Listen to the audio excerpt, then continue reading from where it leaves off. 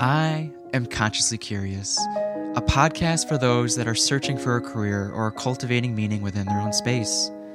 We've had anesthesia providers to barbers, dog behaviors to airline pilots, white collar to blue collar, entrepreneurs to passion projects. Life's too short to not produce meaningful work.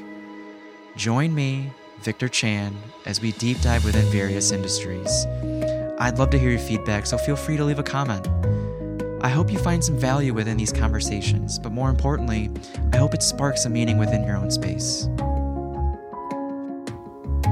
Our next guest is on a mission to increase access to Narcan in Chicago. He witnessed an overdose on the train and unfortunately did not have Narcan on him or near him. As a nurse practitioner, we explore his journey into nursing as well as the current state of the industry. It's experiencing shortages from burnout and the exodus of baby boomer nurses. We explore creating a culture of safety and how a mistake like giving a patient a paralytic instead of a sedative could have happened. We conclude with his initiative to increase awareness of the opioid epidemic as well as increase access to Narcan. If you're interested in following their journey, you can find them on LinkedIn. Please enjoy my conversation with Erik McIntosh. Erik McIntosh, great to have you here. Welcome to the show. Thank you so much. To build context to the listeners, like I stumbled upon your name across various articles referencing the initiative to try to put a Narcan vending machine on the CTA, or at specifically the 95th stop on the Red Line. Mm-hmm. But you've also been a part of the heroin or opioid task force on the West Side as well. Yeah, so the West Side heroin opioid task force. Okay, and who comprises that task force? So it's a bunch of community members, and I'm specifically part of the arm of the CTA Narcan task force. So it's kind of a side committee arm of that initiative. It's a little more focused for you. Okay. Yes. Yep. Okay. Yep. And to build even more context, in the articles it stated that you've had personal experiences on the CTA that led to this initiative. Yeah. Can you share those perspectives or the experiences? Yeah. So, I moved to Chicago in 2004. Okay. And I have been a lifelong CTA writer. And so between, I've lived in Lakeview, I've lived in University Village, downtown, now in Wicker Park. And so the bus system and the train system, that is my mode of transportation. And, it's, for me, having a regular job, I'm pretty predictable as far as my schedule goes. And so, I show up to the same bus stop or CTA station at the same time. How many ghost buses have you come across? Oh, let's not talk about the ghost buses. Never train, very rarely train, but yeah, ghost buses are an issue. Podcast for another day, I think, with that one. And it's interesting because, you get to know people. And so, people keep a fairly regular schedule like I do. And so you really start to see familiar faces and it's kind of a weird community because you recognize each other. Like you acknowledge each other, right? 100%. Okay. Yeah. And so, and then you'll find yourself sometimes thinking like, oh, where's, like if you saw them running for the bus, you'd actually speak up and be like, wait, there's he's someone. Coming, he's coming. Yeah. Yeah. 100%. And then if they're not there, I'm like, wait a minute, it's Tuesday. Why aren't they here? No. Are they running late? Are they off today? It's just kind of, these stories that you create in your head about these people that and so really, they have really become an extension of my neighbors and my coworkers and my family, because these are the people that I see every day. And so this is one particular night. Like I said, I take the mix of between either the train or the bus. I got a ghost bus. Speaking of ghost buses. So I was like, all right, the blue line's coming. I'm just going to run down. Instead of grabbing the Damon bus, I grabbed the blue line. Okay. And again, the blue line has been a staple for the 20 years that I've lived here. And so I got on, and there's one particular woman that I had recognized for the last number of years. Again, I don't know her name. But I know I've seen her. different times of the day on the Blue Line. But anyways, I sat down. This was the end of like a 14-hour shift, exhausted. Like I was just going to play some Candy Crush and just like zone out. And as the train got going and we had gone underground, a guy ran up to, so I always ride the first car. And a guy had run up to the conductor's door and started pounding on the door saying like, a woman's unresponsive. And so, you know, my nursing instincts kicked in. Sure. So I looked back and it was this woman that I recognize or I'm familiar with. And she was slumped over in her seat and nearly like collapsing to the ground. So I rush over, you know, I start, you know, sternal rubbing her, you know, trying to get her responsive. Yeah. Eyes barely opened. And so, you know, of course there were people like, you know, gathering around, seeing what she needed. Some guy gave me a candy bar. He's like, she's probably a diabetic. I'm like, she's not even like opening her eyes. She's not going to open her mouth to like, you know, me to shove this, you know, Snickers bar down. But I knew she wasn't a diabetic. What is it about milk? I hear that often. It's like, they need milk. Oh, well, so actually, interestingly, so milk has some sugar and protein in it that actually lasts longer than like a juice would. Like casein? And so, or something other. Yeah, that's one of the proteins. Okay. But yeah, so there's actually, that milk actually. But more for diabetes then, or more for like opioids? No, not at all. Okay. Oh, milk, opioids? No. Not at all. No. Just someone. I guess they're not making the association. They just see someone. Maybe they're associating with hypoglycemia. Yes. Okay. Exactly. Yeah, that's where the milk piece comes in. Gotcha. So I looked her over and I noticed she had track marks in her in her hands. And for those that are unaware, like what would track marks look like? Yeah, that's a great question. So they're like, how do I explain it? So they're like tiny little marks or holes that you'll see usually along people's veins. Okay. And sometimes they can be red, scarred. You'll typically see them on the forearms. People who have a drug addiction will find various places where they can find veins. And so that's typically the arms. And so you'll see and it's kind of like a line of different places that people have gone in to inject. Because over time it's scar tissue and it's harder to inject. Mm-hmm. Okay. Yep. Because they use and overuse that same spot. Gotcha. Until it doesn't work anymore. Okay. Until it gets so scarred that they have to move on. And so I saw that in her hands. Mm-hmm. I'm a nurse practitioner in hospital medicine, and part of the patient population that I treat are those with drug addiction. And so this was very familiar to me, and kind of her, the slowed breathing, the nodding of her head. I looked into her eyes; they were pinpoint, and which so means this is very constricted, right? Very constricted, very small. So these are all signs of an opioid overdose. So I knew this was most likely an opioid overdose. And so, speaking of antidotes, milk is not one of them, but Narcan is. And so Narcan is an opioid blocker, essentially, that you can either give it through the muscle or through the nose, through a spray. And when it is given to a person who has opioids in their system, Narcan essentially kicks that opioid off the receptor, the receptor, and then binds to it, and so it starts blocking. Does it have a greater affinity for that receptor? It does. Okay.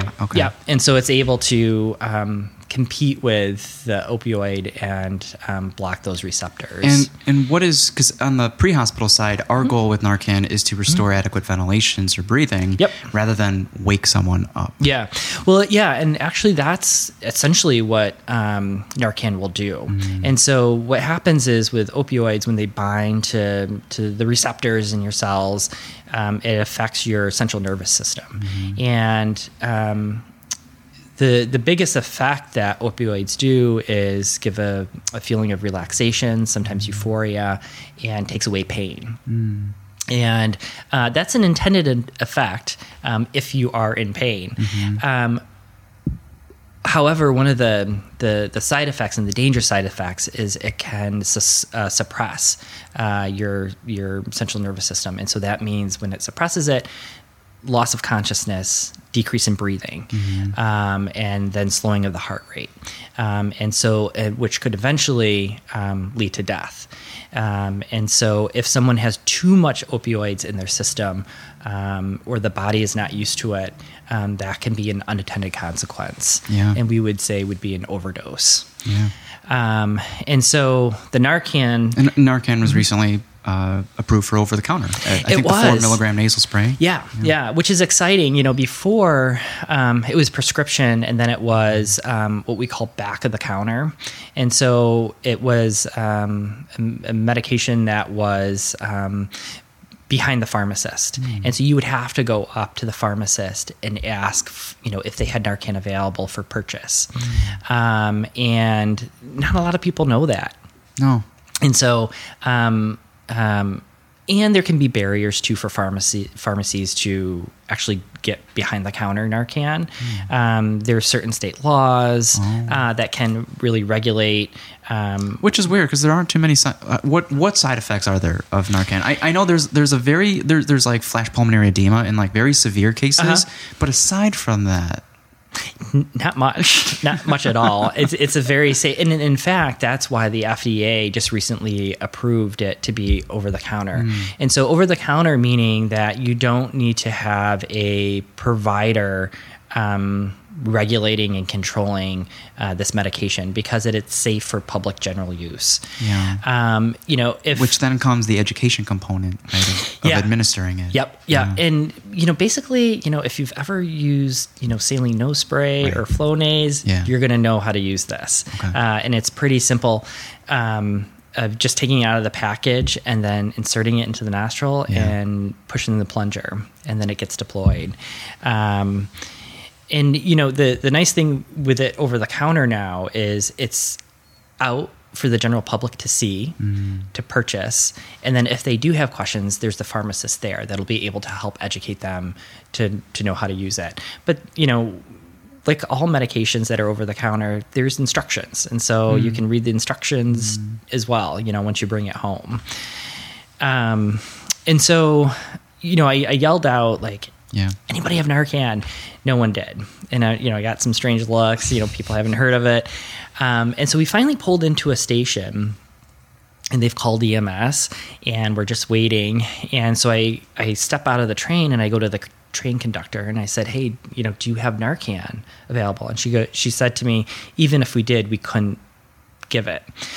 Which maybe according to CTA policy may be true, but actually we have an Illinois state law that protects a person, a bystander giving Narcan from any sort of legal repercussions. And so you can actually give Narcan as, a non-medical person. Is this specifically Narcan or just like Good Samaritan law or something more specific? No, this is actually specific to Narcan. Okay. I think it was like in 2010. This law came into effect. Okay. And so, anybody can give it. Now, let's say, this woman that on the blue line, let's say, I'd said, okay, she has an opioid overdose, but maybe it really was diabetes. But I gave her Narcan instead. Nothing's going to happen. Yeah. There's going to be no real side effects for her getting Narcan and not having any opioids. Sure. But if Narcan had been available to me and I gave it to her, what I would see is the automatic reversal of the side effects of blocking the opioids. And that nasal spray, it says 4 milligrams, but is it 2 pumps or like 1 pump in each nostril? Or no. So what it actually is, so usually in the package it comes in 2. Oh, okay. And you deploy it in one nostril first. Now, what happens is it depends how much opioids are in the person's system. Sometimes just one spray will get them responsive and up and completely reverse what they've taken. For some people, if they have a lot in their system, the effect will only last so long, and then they'll go back into the overdose, respiratory depression. Oh, wow. And so they may need or likely will need a second administration. Yeah. And so that's when you pull out the second one, put it in the other nostril, and deploy it. Interesting. There are some people, though, that there's so much on board that they will need repeated doses, I've usually heard in the 8 to 10 emergency room. milligrams sometimes. Yep. Yep. And so, but the biggest thing is you want to start reversing it as early as you can until they can get an EMS response there. Mm-hmm. And so, unfortunately for this woman, time just ticked away. Mm-hmm. And it was about 10 minutes from the start of her being recognized as being unresponsive to EMS actually getting there. And in that, it's actually not bad for Chicago. No, okay, that's good to know. Ideally a 7, but okay, I've heard 20, 25 Oh minutes. God, it wasn't that long. No, So they got there, and I relayed to them. I said, I'm pretty sure she's overdosed. She's got track marks in her arms. I'm a nurse. This is my assessment. And then I got right out of the way because they like to get to work. They don't like people around them.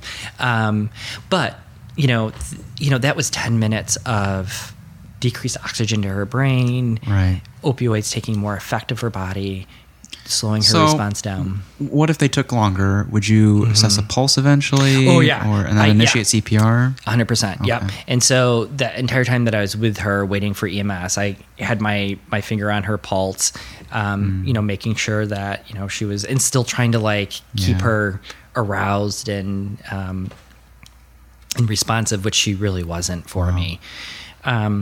But had she gotten that Narcan, what I could have expected is her to wake up. If she was taking opioids for pain, she would have been in pain because, that blocks pain receptors and all that. And people are usually very confused and just trying to figure out what's going on. Some people may be upset. With the dose of 4 milligrams, or if you had to give 2, would that be 8 milligrams then with the second one? Have you seen agitation, vomiting, right? Oh yeah. Withdrawal symptoms, right? Withdrawal symptoms. Yeah. Okay. Yeah. Okay. Yeah. And so, when a person is coming off opioids, the withdrawal symptoms can be really severe. Yeah. And in fact, people will be hospitalized for 2 to 3 days just to help them recover from withdrawing. Yeah. And we've got medications out there that help with that process. For people coming off of opioids. So there are 2 medications right now, buprenorphine and methadone. So those are the 2 medications that we use to not only help with withdrawals, but then also maintain people in an outpatient setting. So that instead of taking the heroin or whatever opioid that they're addicted to, they take methadone every day, for example, to prevent them from relapsing. Sure. At this point, I'm curious about your personal journey into nursing and healthcare. Can you take us back to when you had an inkling of I want to be some type of healthcare provider? Yeah. Very young age. Oh, wow. So my mother's a nurse, okay. Retired. My aunt's a nurse, retired. Wow. So it's kind of always in, my family. What kind of nurses were they? So my mother, she did hospital medicine and then retired working in long-term acute care nursing homes. And then my aunt was an OR nurse. Ooh. And then she eventually transitioned into preoperative, seeing patients before they went into surgery. And so, which was great, for my aunt, because she would bring home all these cool stuff. And so discarded IV tubing, not used. It just, it had gone on the sterile field and they got contaminated. So instead of throwing it away, she's like, oh, Erik will like this. He'll find it fun, And so I got all these really cool different medical stuff. How old?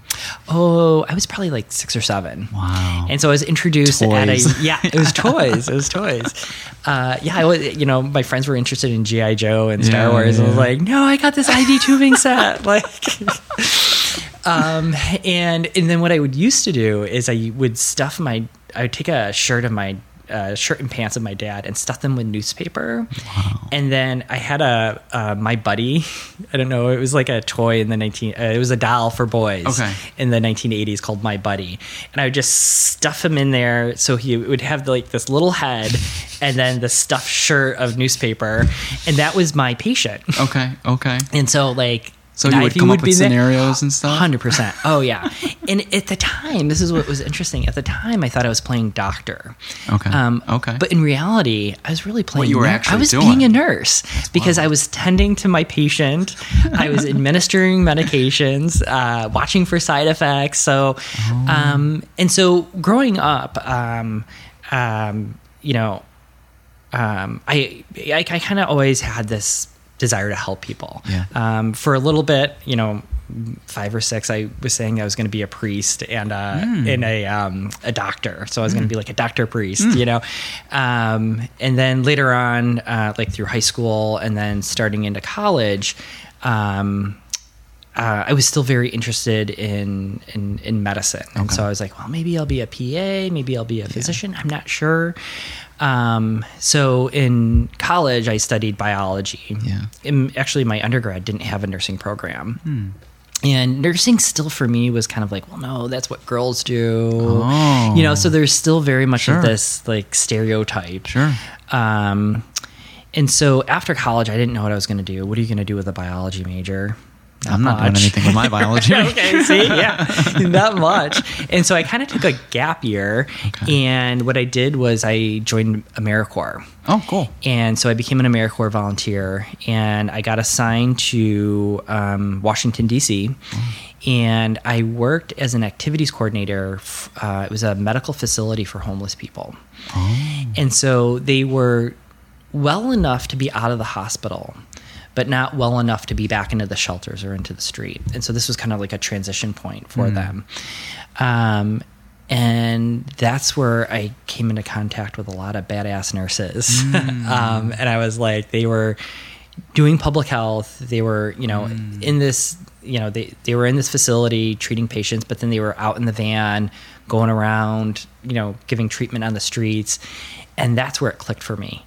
I was like, oh, this is what I'm meant to do. Like since I was little with my, you know, stuffed shirt and pants, you know, patient all the way up into here, I'm meant to be a nurse.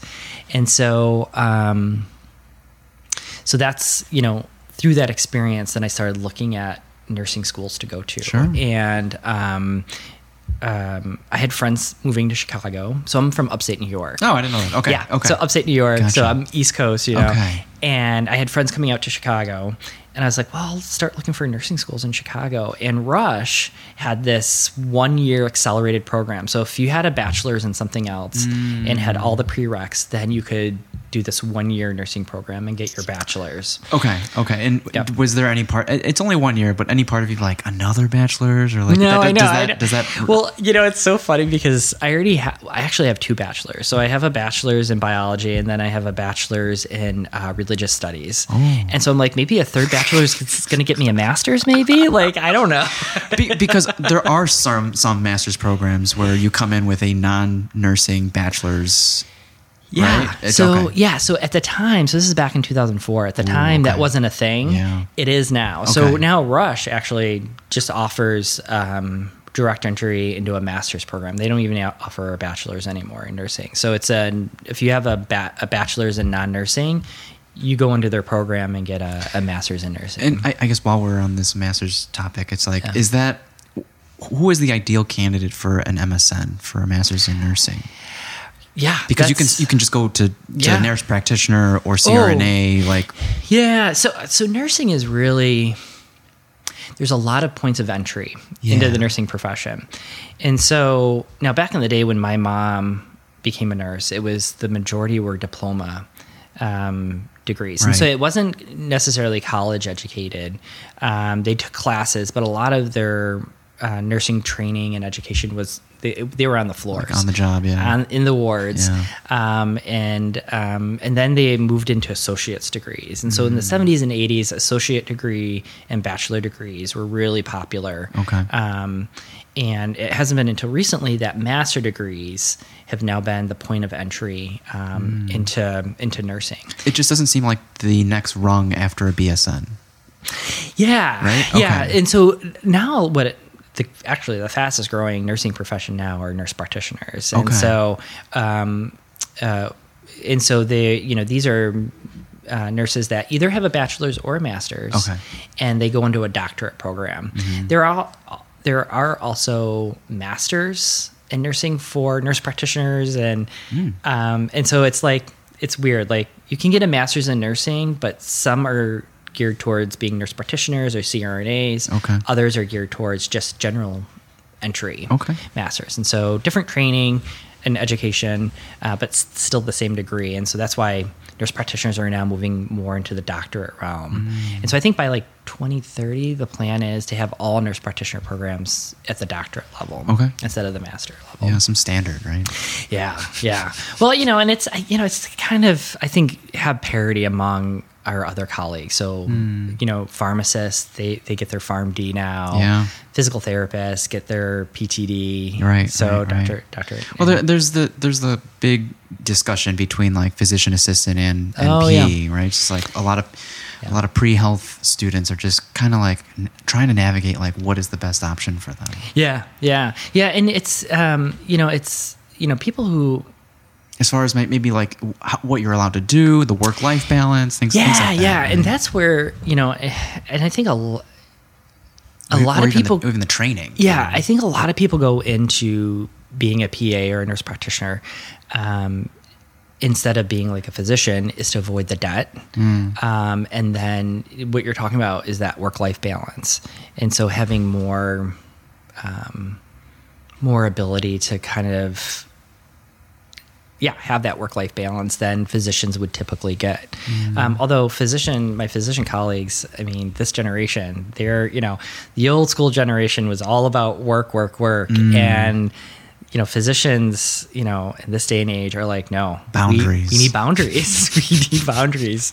And so, this is what's great is you've got colleagues, PAs and NPs that can come in and help with that workload. There's enough work for everybody. Yeah. Trust me. And that's where, that's where I think the team works great. Between PAs, NPs and physicians. Gotcha. So, you went into your master's, or not master's, the 1 year accelerated BSN program. Yeah. And my plan was to go into public health nursing and be a badass. Like I saw those nurses, in Washington, D.C. But then I fell in love with hospital medicine. And so my first rotation was on a general medicine unit. And I was like, oh, this is cool. This is, you're meeting people at a very unique point in their life. It can be a very scary place. And to be the one to give support and comfort and help people navigate through that point in their life is really special and really privileged. And there's a lot of opportunity to really have an impact. Yeah, absolutely. In a person's life. I think the amount of time you do spend as a nurse with patients is what medical students are looking for, like romantically looking for. Right. You get bogged down with metrics you gotta reach, and it's just you don't get that. No, as a physician. No. And in fact, when, eventually I went on to more schooling and got my nurse practitioner, my first year, I missed bedside so much that I actually took a position as like a per diem, so as needed basis, to work at the bedside, because I just missed that one-on-one interaction. You climb the ladder so high, I know. You get so removed from what you first initially fell in love with. That passion. And so, so I was in, hospital medicine from 2005 all the way up into 2012. And so I worked on the general medicine unit, and then I was an ICU nurse for 7 years. And And then in 2013, I started my role as a nurse practitioner in hospital medicine. And throughout this journey, were there any forks in the road where like I kind of like ICU more? Like did you consider anything at the like flight medicine or like anything like that? Yeah, and that's what's great about nursing. Like you can go into anything. You could go into teaching. You could go into public health. You could go into. Look at Lauren Underwood. She's a nurse. Okay. She's a congressperson. Oh, okay. And so and she brings that unique perspective of not only being a nurse, but she also has a chronic illness, and so. And then she's taking that into the halls of Congress, which is so cool. Wow. And so nursing nursing permeates society. We're found in all corners. And so that's what's really cool. So I had thought about flight nursing. So I'm like, that's pretty cool, and I thought about like, do I go into the shelters again, start working, and especially in Chicago, there's a lot of opportunity to do community health stuff. And so, I found my way into ICU nursing, and that's really what kind of ICU? So I was medical ICU. Oh, medical ICU. But my last year I did rotation. So I went through surgical, neurosurgery, cardiac. Wow. So I kind of got a taste of everything. Yeah. But medicine has been my favorite. Interesting. Yeah. Interesting. And why? Because does it touch a little bit about everything? Well, with medicine, so, with surgical nursing, it's pretty much like A plus B equals C. So you got an inflamed gallbladder, it's infected, we're going to take it out, you get better, we send you home. Okay. With medicine, it's a lot more with chronic illness. And chronic illness gets influenced by social determinants of health, family support, finances, a lot of things. And so it's like... It's a puzzle and it's a welcome challenge. Yes. Okay. Yeah. And so it's kind of like, okay, you've got this chronic illness. How am I going to help you cope with and live with this in a healthy way?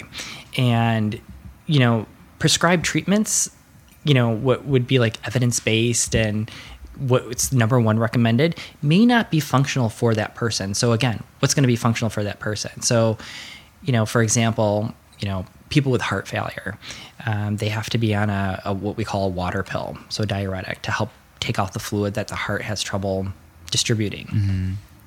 Well, that causes people to pee a lot and urinate. And so a lot of times that's a medication that people will like avoid and not take. And that causes an exacerbation. And so then they're back in the hospital.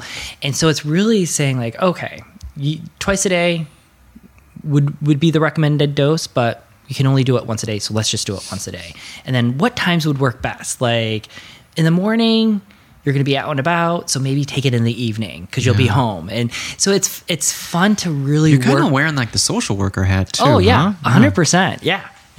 And in hospital medicine, it's very multidisciplinary. And so you're pulling in caseworkers, nurse managers, social workers, trying to pull in all these resources, to help people. Is there any part of you that is frustrated when you don't have control? Like you give them the keys to like maybe change a lifestyle or a behavior, and it's really up to them, right?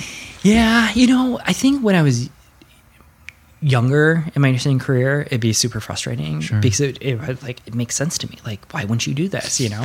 But people are complex, and I don't understand 100% of their complexity or the path that they've had to walk along. Sure. And so I've gotten to a point now of saying like, hey, there's a lot of tools in this toolbox, and you've got to see what works best for you. And it's not up to me to decide that for you, but at least to give you the knowledge and the power to do it. And then it's up to you. It's their life in the end, and it may not be the path I would choose, but that's not my path. It's theirs. And so, and for me to be able to support them as much as I can along that journey, along that road. It's all about risk reduction, And I mean, is there any part of you that wishes you could have follow-ups with them, right? Yeah, because you don't have follow-ups. not at all. No, yeah, there's a lot of times, because pretty much the patients that I get, because we used to try. I think there was an initiative a while ago. I think they did it in Wisconsin or Minnesota for like paramedicine, like community paramedicine, right? Or just like maybe creating a segment of the hospital to check up on frequent flyers or people that, are recently discharged, and just making sure that they are doing everything they need to be doing. Right. Yeah. So we, at least the institution that I work at, we do have, so these are, like you said, high risk readmissions. And so our frequent flyers, as we call them. And we have a social work team that actually calls them usually within the first couple days of discharge to call in, check in, everything going well. What questions do you have? Were there any confusion? Sure. And so we do have a certain patient population that we do flag. Cool. Back in the day, it was the primary care physician that would come into the hospitals and manage patients. Wow. And so there was that continuity. So they knew this patient, and they knew, but this day and age, you're not seeing that. No. I mean, this is my job. How many people have had a primary care? Well, I would like more people to have primary care. And unfortunately, a lot has to do with location. Okay. And so some people just don't have access to a primary care center in their community. Insurance. People don't have insurance that would cover them to get primary care. Even, people, even if they do have insurance, sometimes the copays to see your primary care can be high that they can't afford. And so there's a lot of obstacles for people to actually get plugged into a primary care. So even with like Medicare, Medicaid, or county care? Mm-hmm. Okay. Yeah. So that's, yes. So, which is our local, subsidized version of insurance. Okay. Yeah. Certainly with the Affordable Care Act, that, or Obamacare, which is commonly known as, that really gave people access to healthcare and the ability to get insurance affordably, into seeing a medical provider. And so that has certainly helped out a lot. The problem that you get into with some of these either private insurances or public insurances is they can be limited as far as if you are a person that has chronic illness and needs specialty care. You'll get denied? Sometimes it won't cover it. Oh, yeah. Wow. And so some insurance companies, so for example, if you come into the hospital and, you need to go to like an acute rehab center or a subacute rehab center because you're just physically deconditioned from your illness and you're just not safe enough to return home. We've had insurance companies deny that. And we send them, again, the best option for them would be going to an acute rehab or a subacute rehab center, but we have to send them home. And they may, and actually the biggest issue we have this with are our immigrant population or undocumented patients that just, we can get them into some county care or some bare bones insurance, but they just don't get a lot of services that they need from it. Wow. Yeah. Wow. And so what is your current day-to-day as a nurse practitioner? Are you more on the admin side? Because you're a professor as well, you're assistant professor as well? Yeah. So I work in the College of Nursing. Okay. Where I teach a few classes. What's it like to come full circle? That's really cool. Well, yeah, and this is I started out there 20 years ago as a student, and it's really weird. Yeah. And there are some professors that are still there that it's hard for me to say their first name, right? So I knew them as like Dr. Hicks, and it's like, no, call me Frank. I'm like, okay, Frank Hicks, it's just like, it's just kind of, but it's cool because, it's like a family, sure. I've known you for this long. And so, and we know each other's, strengths and weaknesses, sure. And, we can, it is like a little family, a little community. So it's fun. So I teach in the acute care nurse practitioner program. And then, but all my clinical work is hospital medicine. Okay. And so, I manage a group of patients, on one unit. So I'm dedicated to one general medicine unit. We've got 32 beds. I see up to 9 patients on that. And it can range from I feel like I'm a jack of all trades, a master of none. And so because I have to know a lot about everything. Yeah. And so, I'll see heart failure patients. Kind of like ER? Yeah, kind of like ER. Okay. Yeah, 100%. Yeah. I don't, ER sees a lot though. So at least I get specific towards like, yes, this is a medicine patient. Okay. Yeah. Okay. So where ER, you get psych, you get trauma, you get everything. Okay. And so, my hat's off to ER people. They got a tough job. But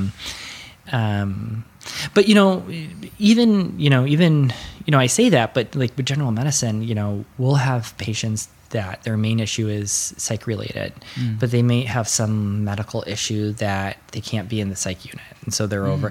So we saw this a lot with COVID. And so, a patient comes in primarily for psychiatric issues, needs an inpatient psychiatric stay, but they came up positive for COVID. Sure. They may be asymptomatic, but they don't want to put them in like a lockdown unit. So they put them on general medicine to get the treatment that they need. And so I guess I deal with a wide range.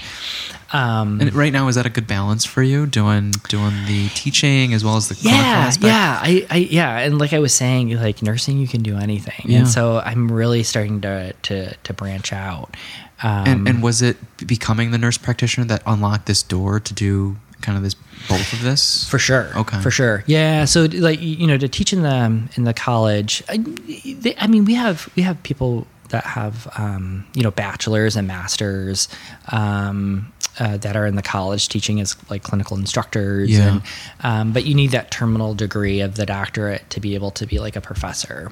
Okay. And that's something I wanted to do, is to have more role in curriculum development. Okay. And so that's fun. It challenges a different part of my brain. Sure. Like how would you have liked to been taught if you were to do it all over again? Right? Yep. Okay. Yep. And what's changed, and so what needs to change in our curriculum. The people that we're seeing and treating, it's based on society and politics. Things are always changing, and so what do we need to teach nurses in order to equip them to be able to adequately respond to the needs of the community right now? And so that changes. And so, for example, what I didn't get a lot of, but now that we're really pushing is, how do I affect policy? Because policy drives change. And if we want to change what's going on in our profession or what's happening in the lives of our patients, we need to know how to talk to politicians. We need to know how to write op-eds. We need to know how to, speak a nurse's voice to the public, and get people to understand. And so, so it's fun. Right. Is there currently a shortage in our area or nationwide of nurses? How are you seeing with what are you seeing with application numbers? So, we're always talking about a shortage of nursing. And that's always, it's been since my mother was a nurse, back in the 60s, they're always talking about it. What we're seeing now as far as numbers, yes, we're going to be entering a nursing shortage. And a lot of that, I think it's in all sectors of life, though. Because life or healthcare? Or? Life. Oh, life. Because we've got the baby boomers that are retiring. And so, there's a big gap that we're going to start seeing in jobs that were formerly taken up by, the baby boomer population as they retire. And so nursing is not immune to that. And so, we've got swaths of nurses that, with their experience and their knowledge, just gone, retiring. And we've got this, newer cohort of younger nurses that are, taking up the helm. Yeah. I hear stories of new nurses training newer nurses. 100%. Yeah. And what's interesting that we've seen nationwide is certainly the pandemic has really burned out nurses. What would be, and we can't speak for every hospital system, but the average number of patients per nurse? Oh, yeah. So on average, what you typically want to have is like, if you're like in an ICU setting, one nurse for 1 to 2 patients. Okay. On the general medicine unit, it's usually 4 nurses to 1 patient, or 4 patients. one nurse for 4 patients, Okay. right? Okay. And then things kind of change as you go to like acute rehab. Or skilled nursing facilities. Higher? Okay, Yeah. okay. Yeah. Because they're not as acutely sick. So the less Gotcha. acutely sick they become, the more patients a nurse can have. And how do some hospital systems like stretch that boundary? Yeah, so it's interesting. So you'll have some places like California that actually legislate this, and so they'll say like it's a state law that it's mandatory that you can only have 1 nurse for 4 patients if you're on a general medicine unit. Places like Illinois, which don't have those laws, rely on various things like acuity. And so there are different tools that hospitals will use to kind of judge how sick a person is. Okay. And based on those numbers, that will tell you how many nurses that you need. And so some nurses can have 6 patients, Wow. but they're at a lower acuity, so they're able to manage that. I get nervous when you legislate patient-nurse ratios, only because what'll start happening is to maintain a high nursing workforce like that, hospital systems had to start letting other things go. So ancillary staff or supportive staff. And so, okay, we're going to have all these nurses to keep these ratios. We're not going to have a unit clerk. It's not in their budget anymore. So we're going to have to get rid of the unit clerk. We're going to have to maybe get rid of an evening housekeeper to be able to afford to have these nurses to meet these mandated ratios. Yeah. So then who picks up that? It's going to be the nurse. And so they get their ratios, but then they may have to take on other responsibilities to offset the cost. So before we started recording, we were talking about agency life and like where does the funding for agency nurses come from? Yeah, so that's it seems like when nursing unions go on strike, right, and they bring in these agency nurses for double or 3 times the rate. It's like you can afford this, but you can't. Right. So how does that work? So agency nursing. So there's a lot of like companies out there that have agency nurse or agency nursing companies, and they'll send nurses out all over the place. Okay.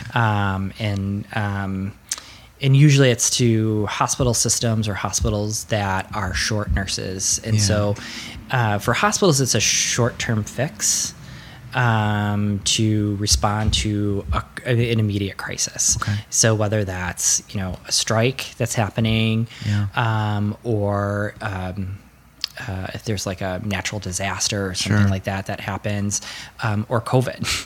And so they'll bring in agency nurses. And so it's long-term financially doesn't make sense and not doable. On average, these are like 18-week contracts. So they can be, they usually can be anywhere from like 6 weeks to 3 months. Where these hospital systems will contract with. Okay. Ideally, hospitals don't want to be agency free, right? Because it's just too expensive. But again, it's that short term fix to whatever's going on. So do you think? I mean, and what is the current pulse on agency nurses that are in agency? Yeah, so we're using them a lot. Is it drying up, or it's going to start drying up? It's going to start drying up. Yeah. As COVID has like now become like kind of like, people aren't dying anymore from COVID for the most part.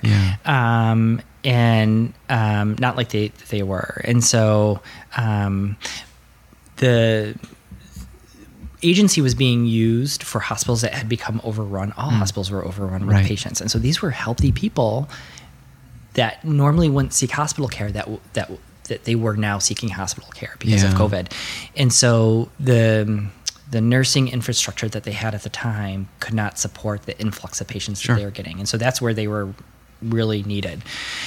I would say now, out of the pandemic, hospitals are still using agency because nurses are leaving the bedside because they got so burnt out with COVID and in the hospital setting that they're like, I've got to go into primary care, school, just another industry completely. And so we've had to use agency nurses to help respond to the influx of nurses that left after the pandemic.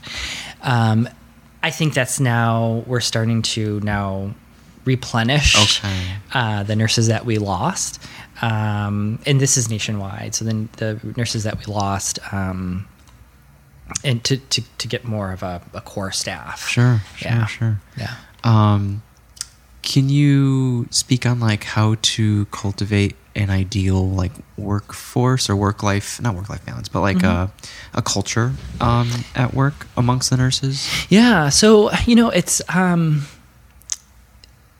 when you work in a hospital, and especially for nursing, it's very different from the rest of your friends. You come into very unique situations, and you deal with life and death every day. My sister will tell me all the time, like, how can you be so flippant about talking about death? And I'm like, I have to cope. Like, that's what we do, And it's not meant to be disrespectful in any way or minimize the seriousness of a situation, but it's a way to cope. And so you will see this camaraderie among nurses very early on because they're sharing a very unique experience. Not only the experiences that they deal with patients day to day, but then also the shifts. So a lot of places do like rotating nights. So you'll do nights and day, and so you work weekends, you work holidays. It's a very unique role, profession to have. And so I think we talk a lot about creating a healthy work environment. And a lot of that starts out with respecting your coworkers in like everywhere, and having this kind of code of conduct. And so, we talk a lot about, and it's an old saying, nurses eat their young, which can be true for some places. But what I have found at where I work is that we're all there to support each other. Because at the end of the day, what matters is the patient. Sure. And so, for example, if you come to me with a question and I intimidate you or bully you, you're not going to come to me next time with that question. And who's going to suffer in the end? It's going to be the patient. And so that's why it's really important that we work hard on keeping open lines of communication, respecting each other and the roles that we do. And so we learned a lot with COVID, that, one of the best units I worked on was an ortho unit that got turned into a COVID unit. And these nurses, they dealt with hip replacements and joint replacements, and these were surgical. And all of a sudden they're dealing with a medical pandemic, and they killed it. Well, that's not a great way to say it. They knocked it out of the park. Oh God. So, and what was great was, not only did nurses come together, but environmental services came together. So, the environmental service, so this is housekeeping staff. They don't get enough credit. They were the unsung heroes, because they were going into these rooms and cleaning these rooms and coming up with protocols of like, because we didn't know what this virus was doing.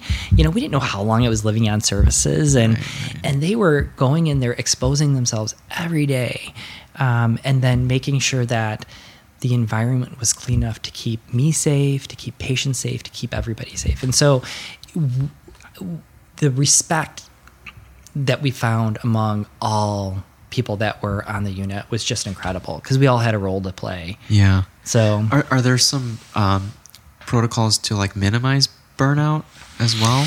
Yeah. So we've talked a lot about that within the nursing profession, is how to, because you're dealing with heavy stuff. And emotionally taxing stuff, not to mention it's physical labor, and so, there's a lot of things that we have in place. So like one of them is mentoring. And so having a mentor is really important so that you can have a person to go to say like, hey, this is what I'm dealing with. How did you deal with this? Yeah. Or this is what I'm feeling. How do I manage this? We have what we call a nurse residency program. And so these are brand new nurses in their first year. And so part of, I think it's like 4 hours a week that they spend meeting with other new nurses, being mentored by a senior nurse, and they talk about a lot of different things. And some of the sessions that they'll go to is like, how do you de-escalate an angry patient or an angry family member?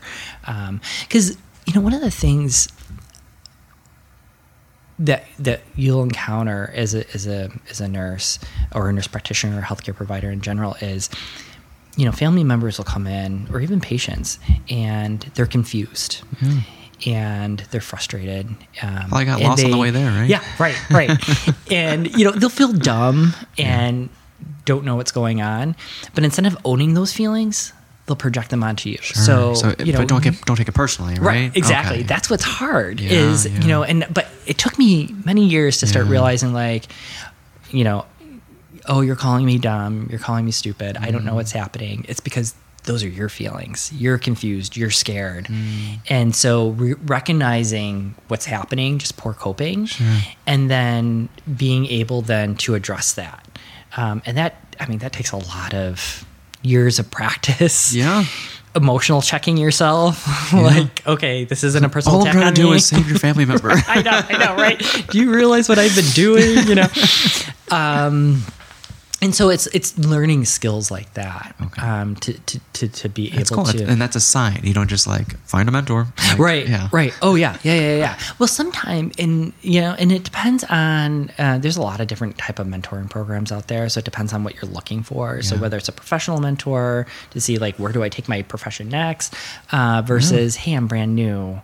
I need support in navigating this like new profession. And then we also have like, we promote like a lot of like self-reflection. And so for a while this was before COVID, we had like code lavender. And so if we noticed, so we talked about like, we have code blues when a patient is in trouble. We'll have a team that responds and deals with that. If there's a coworker that has had like a very emotional day, or we can call a cold lavender. And so we'll have somebody from either like volunteer services come up and bring like snacks, drinks, just something to and recognize like, hey, you need 20 minutes. I'm taking your pager. I'm taking your patient assignment. Relax, chill. And so that's when recognizing a coworker in distress and that they need something. What was great is we had wellness rounds during COVID, and it was the psychiatric and psychology department that came around and just said, hey, do you guys need to do debrief? They bring snacks and stuff like that, which was great. Wow. But then it was also like, hey, I'm here to offer my services. Like, was there a particularly hard day that you had today? Let's talk about it. And so that type of self-care is like super, super important. And it's I guess it's like learning to be receptive and open to that as well. It can be hard to just open up like on the spot, right? Like, Yeah. But it's again, like COVID just brought up really unique opportunities. And so people that normally be like, no, I'm fine. People were like, yeah, I got to talk about this, and, cool. Or like, we were like, we got to make a TikTok. Yeah. I was making TikToks, like, I know TikTok, but it was like, I need to get out of here. Let's go up onto the rooftop. Let's like make a silly TikTok with a dance. And it was so therapeutic. Yeah. And they do yoga on the rooftop. Yep. We had stuff like that, And so, and it was cool, so my partner, he's a professional dancer, now retired. But he had seen on TikTok, and he's like, yeah, a lot of healthcare professionals are doing like these TikToks now. And he goes, that's the power of dance. It's just, it helps people cope and deal with whatever stressors it's release. And a lot of healthcare providers went to dance on TikTok Yeah. to do that. And so, we were discovering different creative outlets that we didn't know that we had, but we were almost forced to discover because we needed to cope with just kind of the scary situation. So, yeah. And on the flip side, you had some very cringy healthcare providers create cringy like TikToks of like planning to cry because they lost a patient or something. It's like, ooh. No, I know. Yeah. And that was, some people wanted to capitalize. Yeah, right. And when it's like, this is not genuine. Not genuine at all. Yeah. It's funny. We had this, some people were like, when they got admitted for COVID, they were like calling the radio stations like, I'm a patient with COVID. Like, and they were getting interviewed.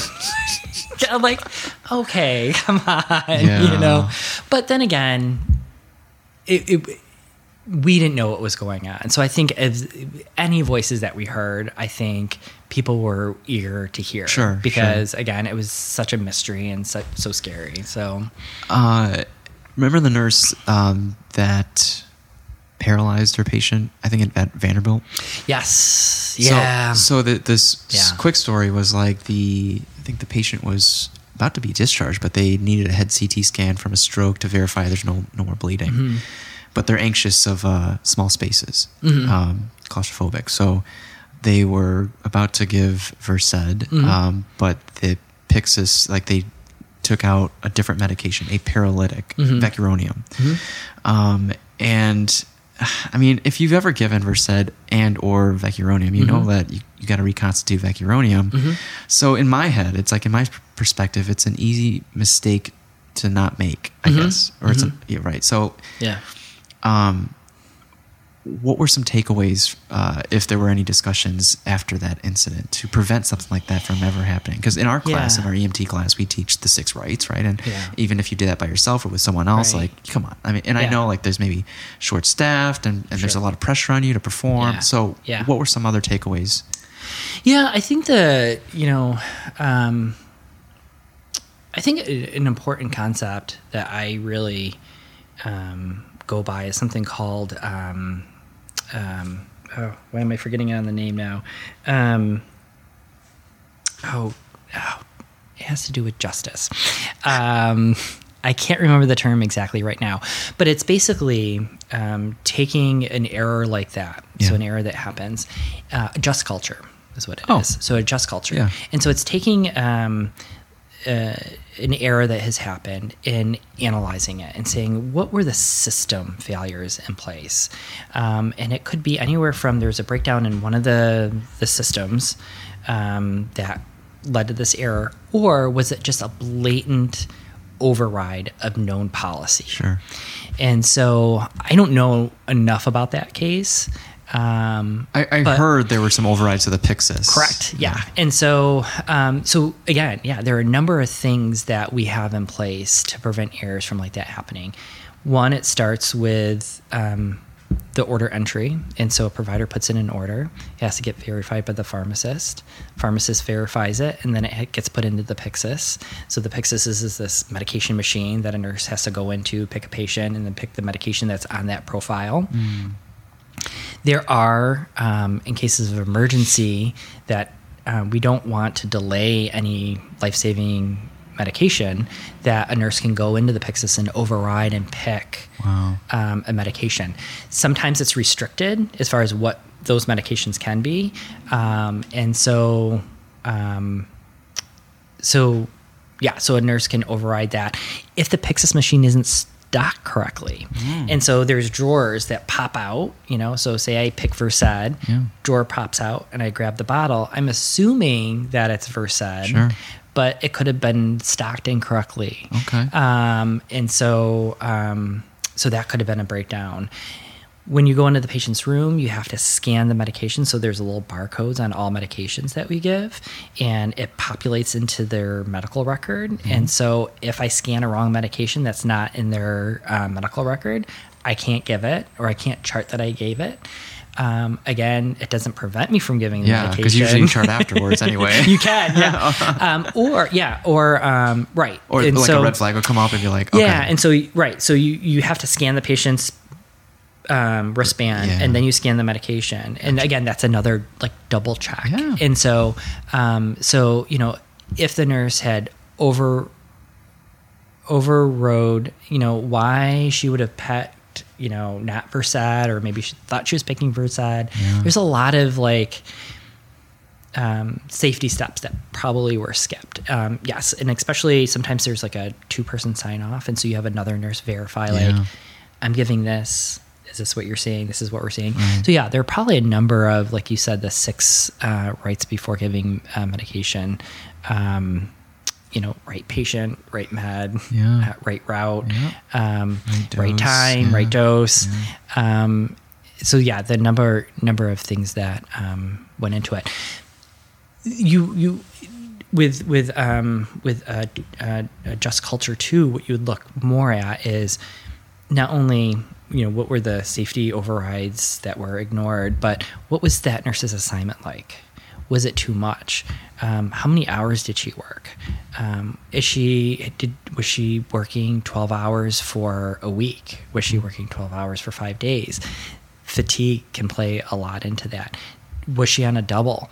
And so it's looking at bigger systems issues. I know a lot of nurses talked about that on my unit because she got prosecuted and charged and convicted. And so nurses were like, could I get convicted for a mistake like that? I'm like, well, if you follow the right protocols, you shouldn't. That should prevent it. And this is a very, very rare case. And what was the divide? Because to some, it's very clear. How could you make a mistake like this? But then I did hear a lot of perspectives of like worried and like, could something like that happen? Right.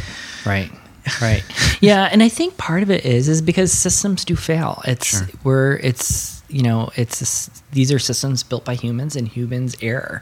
And so people do worry, like, what if somewhere in that chain there is a breakdown, but then it ends up on me at the end, and so the last thing nurses want to do are hurt patients or, and that's the, we're always going in it with good intent. And then there's always that sentiment of like, you're going to be the first to be the scapegoat. Right. Sometimes. And 100%. Yeah. What am I doing this for if I'm just going to be like, I know. Cut, like. I know. Yeah. Well, and nurses are the last line of defense. And it's tough. It's tough. That's why you got to be badass to be a nurse. I've learned. Yeah. So any good advice for new nurses? I think one, you don't always have to go into hospital medicine. So nurses think like, I have to cut my teeth in the hospital. And you don't. If public health is where your heart is, go there. If academics is where your heart is, go there. It's always... it's not a requirement to have like experience prior to these things? Okay. Nope. It's always, I always say wherever you feel called to or whatever inspired you to become a nurse, that's where you want to go. The second thing is get a mentor. And that can be an old professor. That could even be a preceptor that you had. Okay. Just someone that you can stay in contact with. Doesn't necessarily have to be from your institution. Just someone that you can say like, hey, I got to run this by you. I had a hard day. So always having that go-to to get a different perspective. Sure.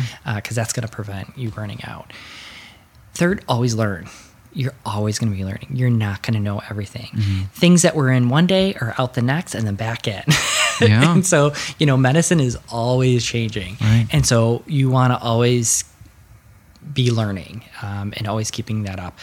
Joining a professional organization, incredibly important. Like which one? So usually whatever profession or whatever specialty you're in. So if you're an oncology nurse, joining the Association of Oncology Nursing.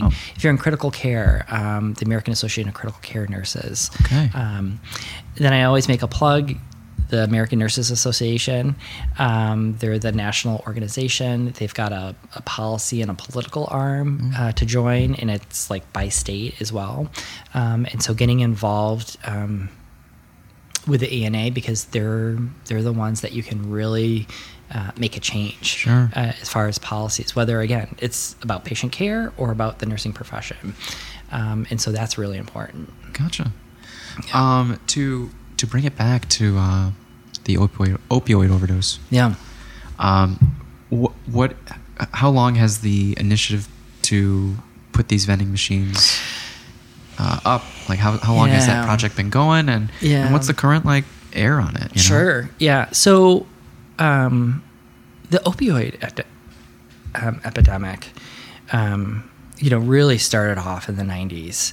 And this is when, and I'm sure you've heard of this, where pain is the fifth vital sign, and the Joint Commission, or the Press-Ganey score. So I don't know. Press-Ganey is a survey that goes out to patients, and based on those scores, it can affect reimbursement for hospitals. It can affect quality standings that hospitals have. And one of the questions that they ask is, was your pain adequately controlled? And so this concept of pain control and pain as the fifth vital sign really spurred, I feel, the opioid epidemic, because it really forced or incentivized providers to start prescribing and treating pain, which is important.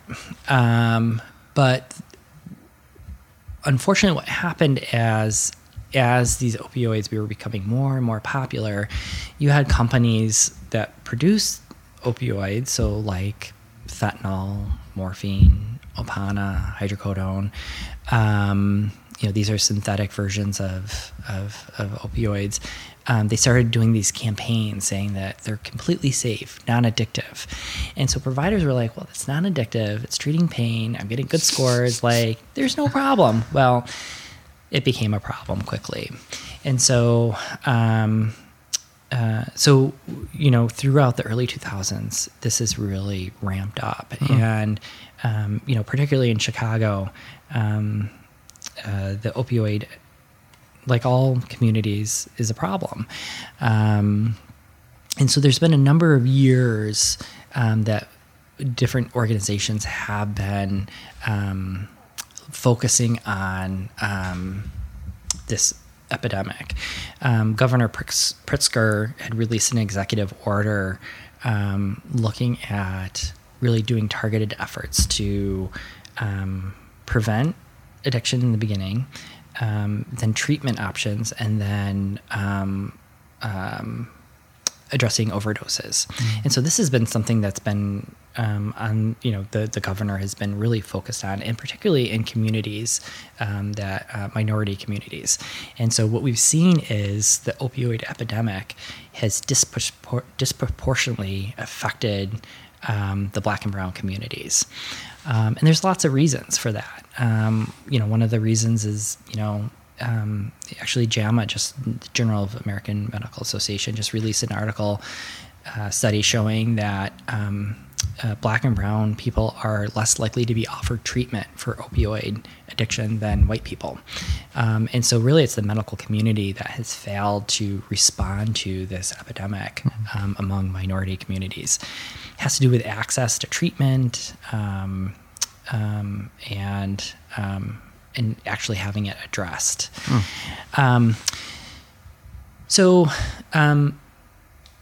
We have seen, and we don't have the numbers right now as far as how many overdoses happen on the CTA particularly, as compared to just like out in the general community. But it has been an issue. The highest rates of opioid overdoses are actually on the west side. And so that's West Garfield, Austin, Humboldt Park are the top three communities. I would hear that the medics would just keep Narcan in their pocket, in the visor, just ready to go. Yep. And there are different, like the night ministry, Loyola has a team, and they'll go out and they'll park by CTA stations, and then the CTA attendant will come out and say, like, hey, we think somebody's overdosed, so they'll go and see if they need to administer Narcan. And that's great, but I don't think it's all that effective. Effective how? What do you mean? Because where Narcan needs to be is where the people are. And they're on the train, they're on the bus. And so my hope and my wish is for every CTA bus, every CTA station, and every CTA train to actually carry Narcan on them, to be able to get that life-saving medication to the person that needs it in real time. Remember those like condom vending machines in the bathrooms? Yeah, something similar to that. Similar to that, 100%. Yeah, for sure. Having that access, I think, is really important. Okay. It's great right now. They're working on getting a vending machine at the 95th station on the Red Line, which is great. But it's one station. It's not where we have the highest overdoses, which is on the west side. Okay. And who decided to put it there? So it's a task force, and they've been working with the Chicago Department of Health, CDPH, Chicago Department of Public Health, has been driving this initiative and working with the CTA. Okay. And so this is how it's getting installed. Are CTA workers unionized? I believe that they are. I'm not 100% and it's probably sure. not in their contract to. Well, that's right? So this is the rub, and I understand, and I get that the workers, one, they don't want more responsibility. They have so much responsibility to begin with. To administer a life-saving medication is not something, that can be very intimidating, Sure. And the fear of, one, if I administer it to somebody who's not overdosing, Sure. what are the consequences to me? If I don't administer it to somebody and I have it in my possession, what are the consequences? So I think there's a lot of fear of the responsibility. At the end of the day, there really isn't or shouldn't be any fear. It's not your responsibility. It's right. And so you have something in your hands that you can use or not use without any repercussion, basically. And so if you have it and you want to use it yourself, great. If you have it and you want somebody else to use it, great. You can say, I have Narcan. If somebody wants to give it, here it is. Gotcha. Or if you just don't feel comfortable, you don't have to use it. But at least it's there and in the hands of anybody to use. And it won't cost the CTA anything either. Okay. Because we've got government. Now this is what's going to be interesting. So now that it's over the counter, the amount of government funding that goes to like providing free Narcan to different, because it was in public libraries too. It's in public libraries, yeah. For free. And so at Rush we have a community health branch, and we get free Narcan all the time that we distribute to people. I'm always asked, I'm like, my girl Eugenia, she's like one of the head people as far as distributing. I'm like, you're my dealer. Like, I've got friends, they're going to a rave this weekend. Can we have some Narcan? Yeah. And she's like, yeah, how many boxes do you need? I'll give it to you. And so I'm just, handing it out like to, people. There's actually, Cigna has an initiative of having Narcan newsstands. And so there are like newsstands with Narcan in there. And so I'm trying to get, Rush to have like a Narcan newsstand on our campus. There's some logistics as far as like, we can't be promoting any like particular product or, things like that. But I'm like, but we have this life-saving medication that we can have readily available to our patients. Like, why would we not want to do that? People that probably get this aren't thinking of the company that made it, No. It's so wild. And we give it out free all the time from our institution. So it's like, we're not promoting life. It's not a product. And so that's what it's really about. So there's maybe some legal and logistic things to get through, but there's a lot of just creative initiatives now being put forward in order to make this accessible to people. How much would it be from the vending machine? Or is it free? It's free. If it's free, what's stopping someone from just getting all of it? I don't know. Like, well, and to be honest, They could, so it's not like a medication that's going to get you high. Yeah. It's going to actually do the opposite. So I don't know if there's a lot of incentive because and rightly so, people are like brainstorming like, oh, what if a kid gets it and takes it? Well, it's not, nothing's going to happen. Yeah. So if a 7-year-old grabs it and, gives themselves Sure. a nasal spray, they're going to be fine. Okay. And so there really isn't any major consequences. And, Yeah. it gets emptied out. We've got a program that we can restock it for free. And so it's a win-win, but I think there's stigma around it. And so like if you're seen trying to operate this vending machine, like, like, oh, why do you need it? And it's, but in a lot of times we even recommend Narcan, to patients that are, on chronic opioids. So maybe they have chronic pain, and so they're on something like Vicodin. Sure. They should have Narcan in the house in case they do an accidental overdose. Because sometimes when pain gets really uncontrolled, people aren't thinking how much they're taking, that they just want to get their pain under control. Sure. And that can lead to an unintentional overdose. And so having Narcan, like someone with a peanut allergy with EpiPen, should be available. We have...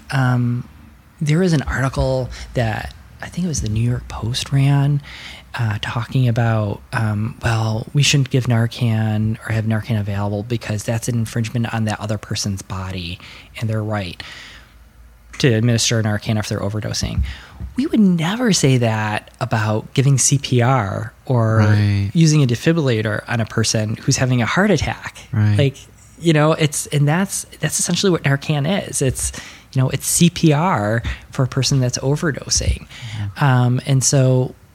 But it's so stigmatized because it's an opioid. And so people say it's their fault, that they're addicted. Why are we helping them? But yeah, I mean, there are a lot of people that just hold the perspective of like, I'm going to mind my own business. Right. And until it happens to a loved one, it's like you don't really think twice about someone like unresponsive on the CTA. Yeah. And in fact, the CTA Narcan task force that I'm a part of, one of the women that's on there, her son passed away on the Blue Line. I think he was a first responder too. Yeah. And he was still breathing by the time EMS, right before the EMS got there, but by the time EMS had gotten there, he had passed away. And her perspective was, if, we had Narcan, could his life be here today, And, people will say like, does somebody deserve it? Maybe, maybe not, but I would say... We're not there to judge, No, we're there to give a second, a third, a fifth, 100th chance at life. And that's what it's about. And whatever happens after, like if they wake up is on them too. Right. Because like, I wonder how often the night ministry, or I know there's like groups of healthcare providers that just go out to different camps and they might administer Narcan. But what if this person wakes up, you call EMS and they refuse care? Which has happened all the time. Yeah. Again, it goes back to those choices where we're like, that's hard. That's not the choice I would have made or I'd want for you. But at the end of the day, it's their choice. But that's what Narcan is about for me. It's giving them that choice so that, this overdose may be your last and you can keep living. And so that's always my hope. That this is going to be your last overdose. We're going to save your life, and you're going to live the life that you want to live. Because I can tell you, people that have addiction to opioids, they're not living their best life, and they know it, and they're not happy. But they have a disease, and they have an addiction, and sometimes they haven't been given the opportunity to get better. Sometimes they haven't had the access to get better, and so it's giving them that second chance. How much? Yeah. Just stop me if we're keep beating the same drum. But how much do you encourage? And I don't think force is the right word, but what you are someone that has the resources and the tools to help someone battle addiction. At what point do you stop, like, extending your hand, or like is your hand always extended but like, what if they just never reach out? Yeah. So I just had an experience just yesterday or 2 days ago with a patient that he's a frequent flyer in for various alcohol, opioid related issues. And, and again, for withdrawal. And we have an awesome addiction medicine team. So we have a team of specialists that actually are certified in addiction medicine, comprised of physicians and social workers. That's all they focus on for that patient. So, anyways, he's in again, and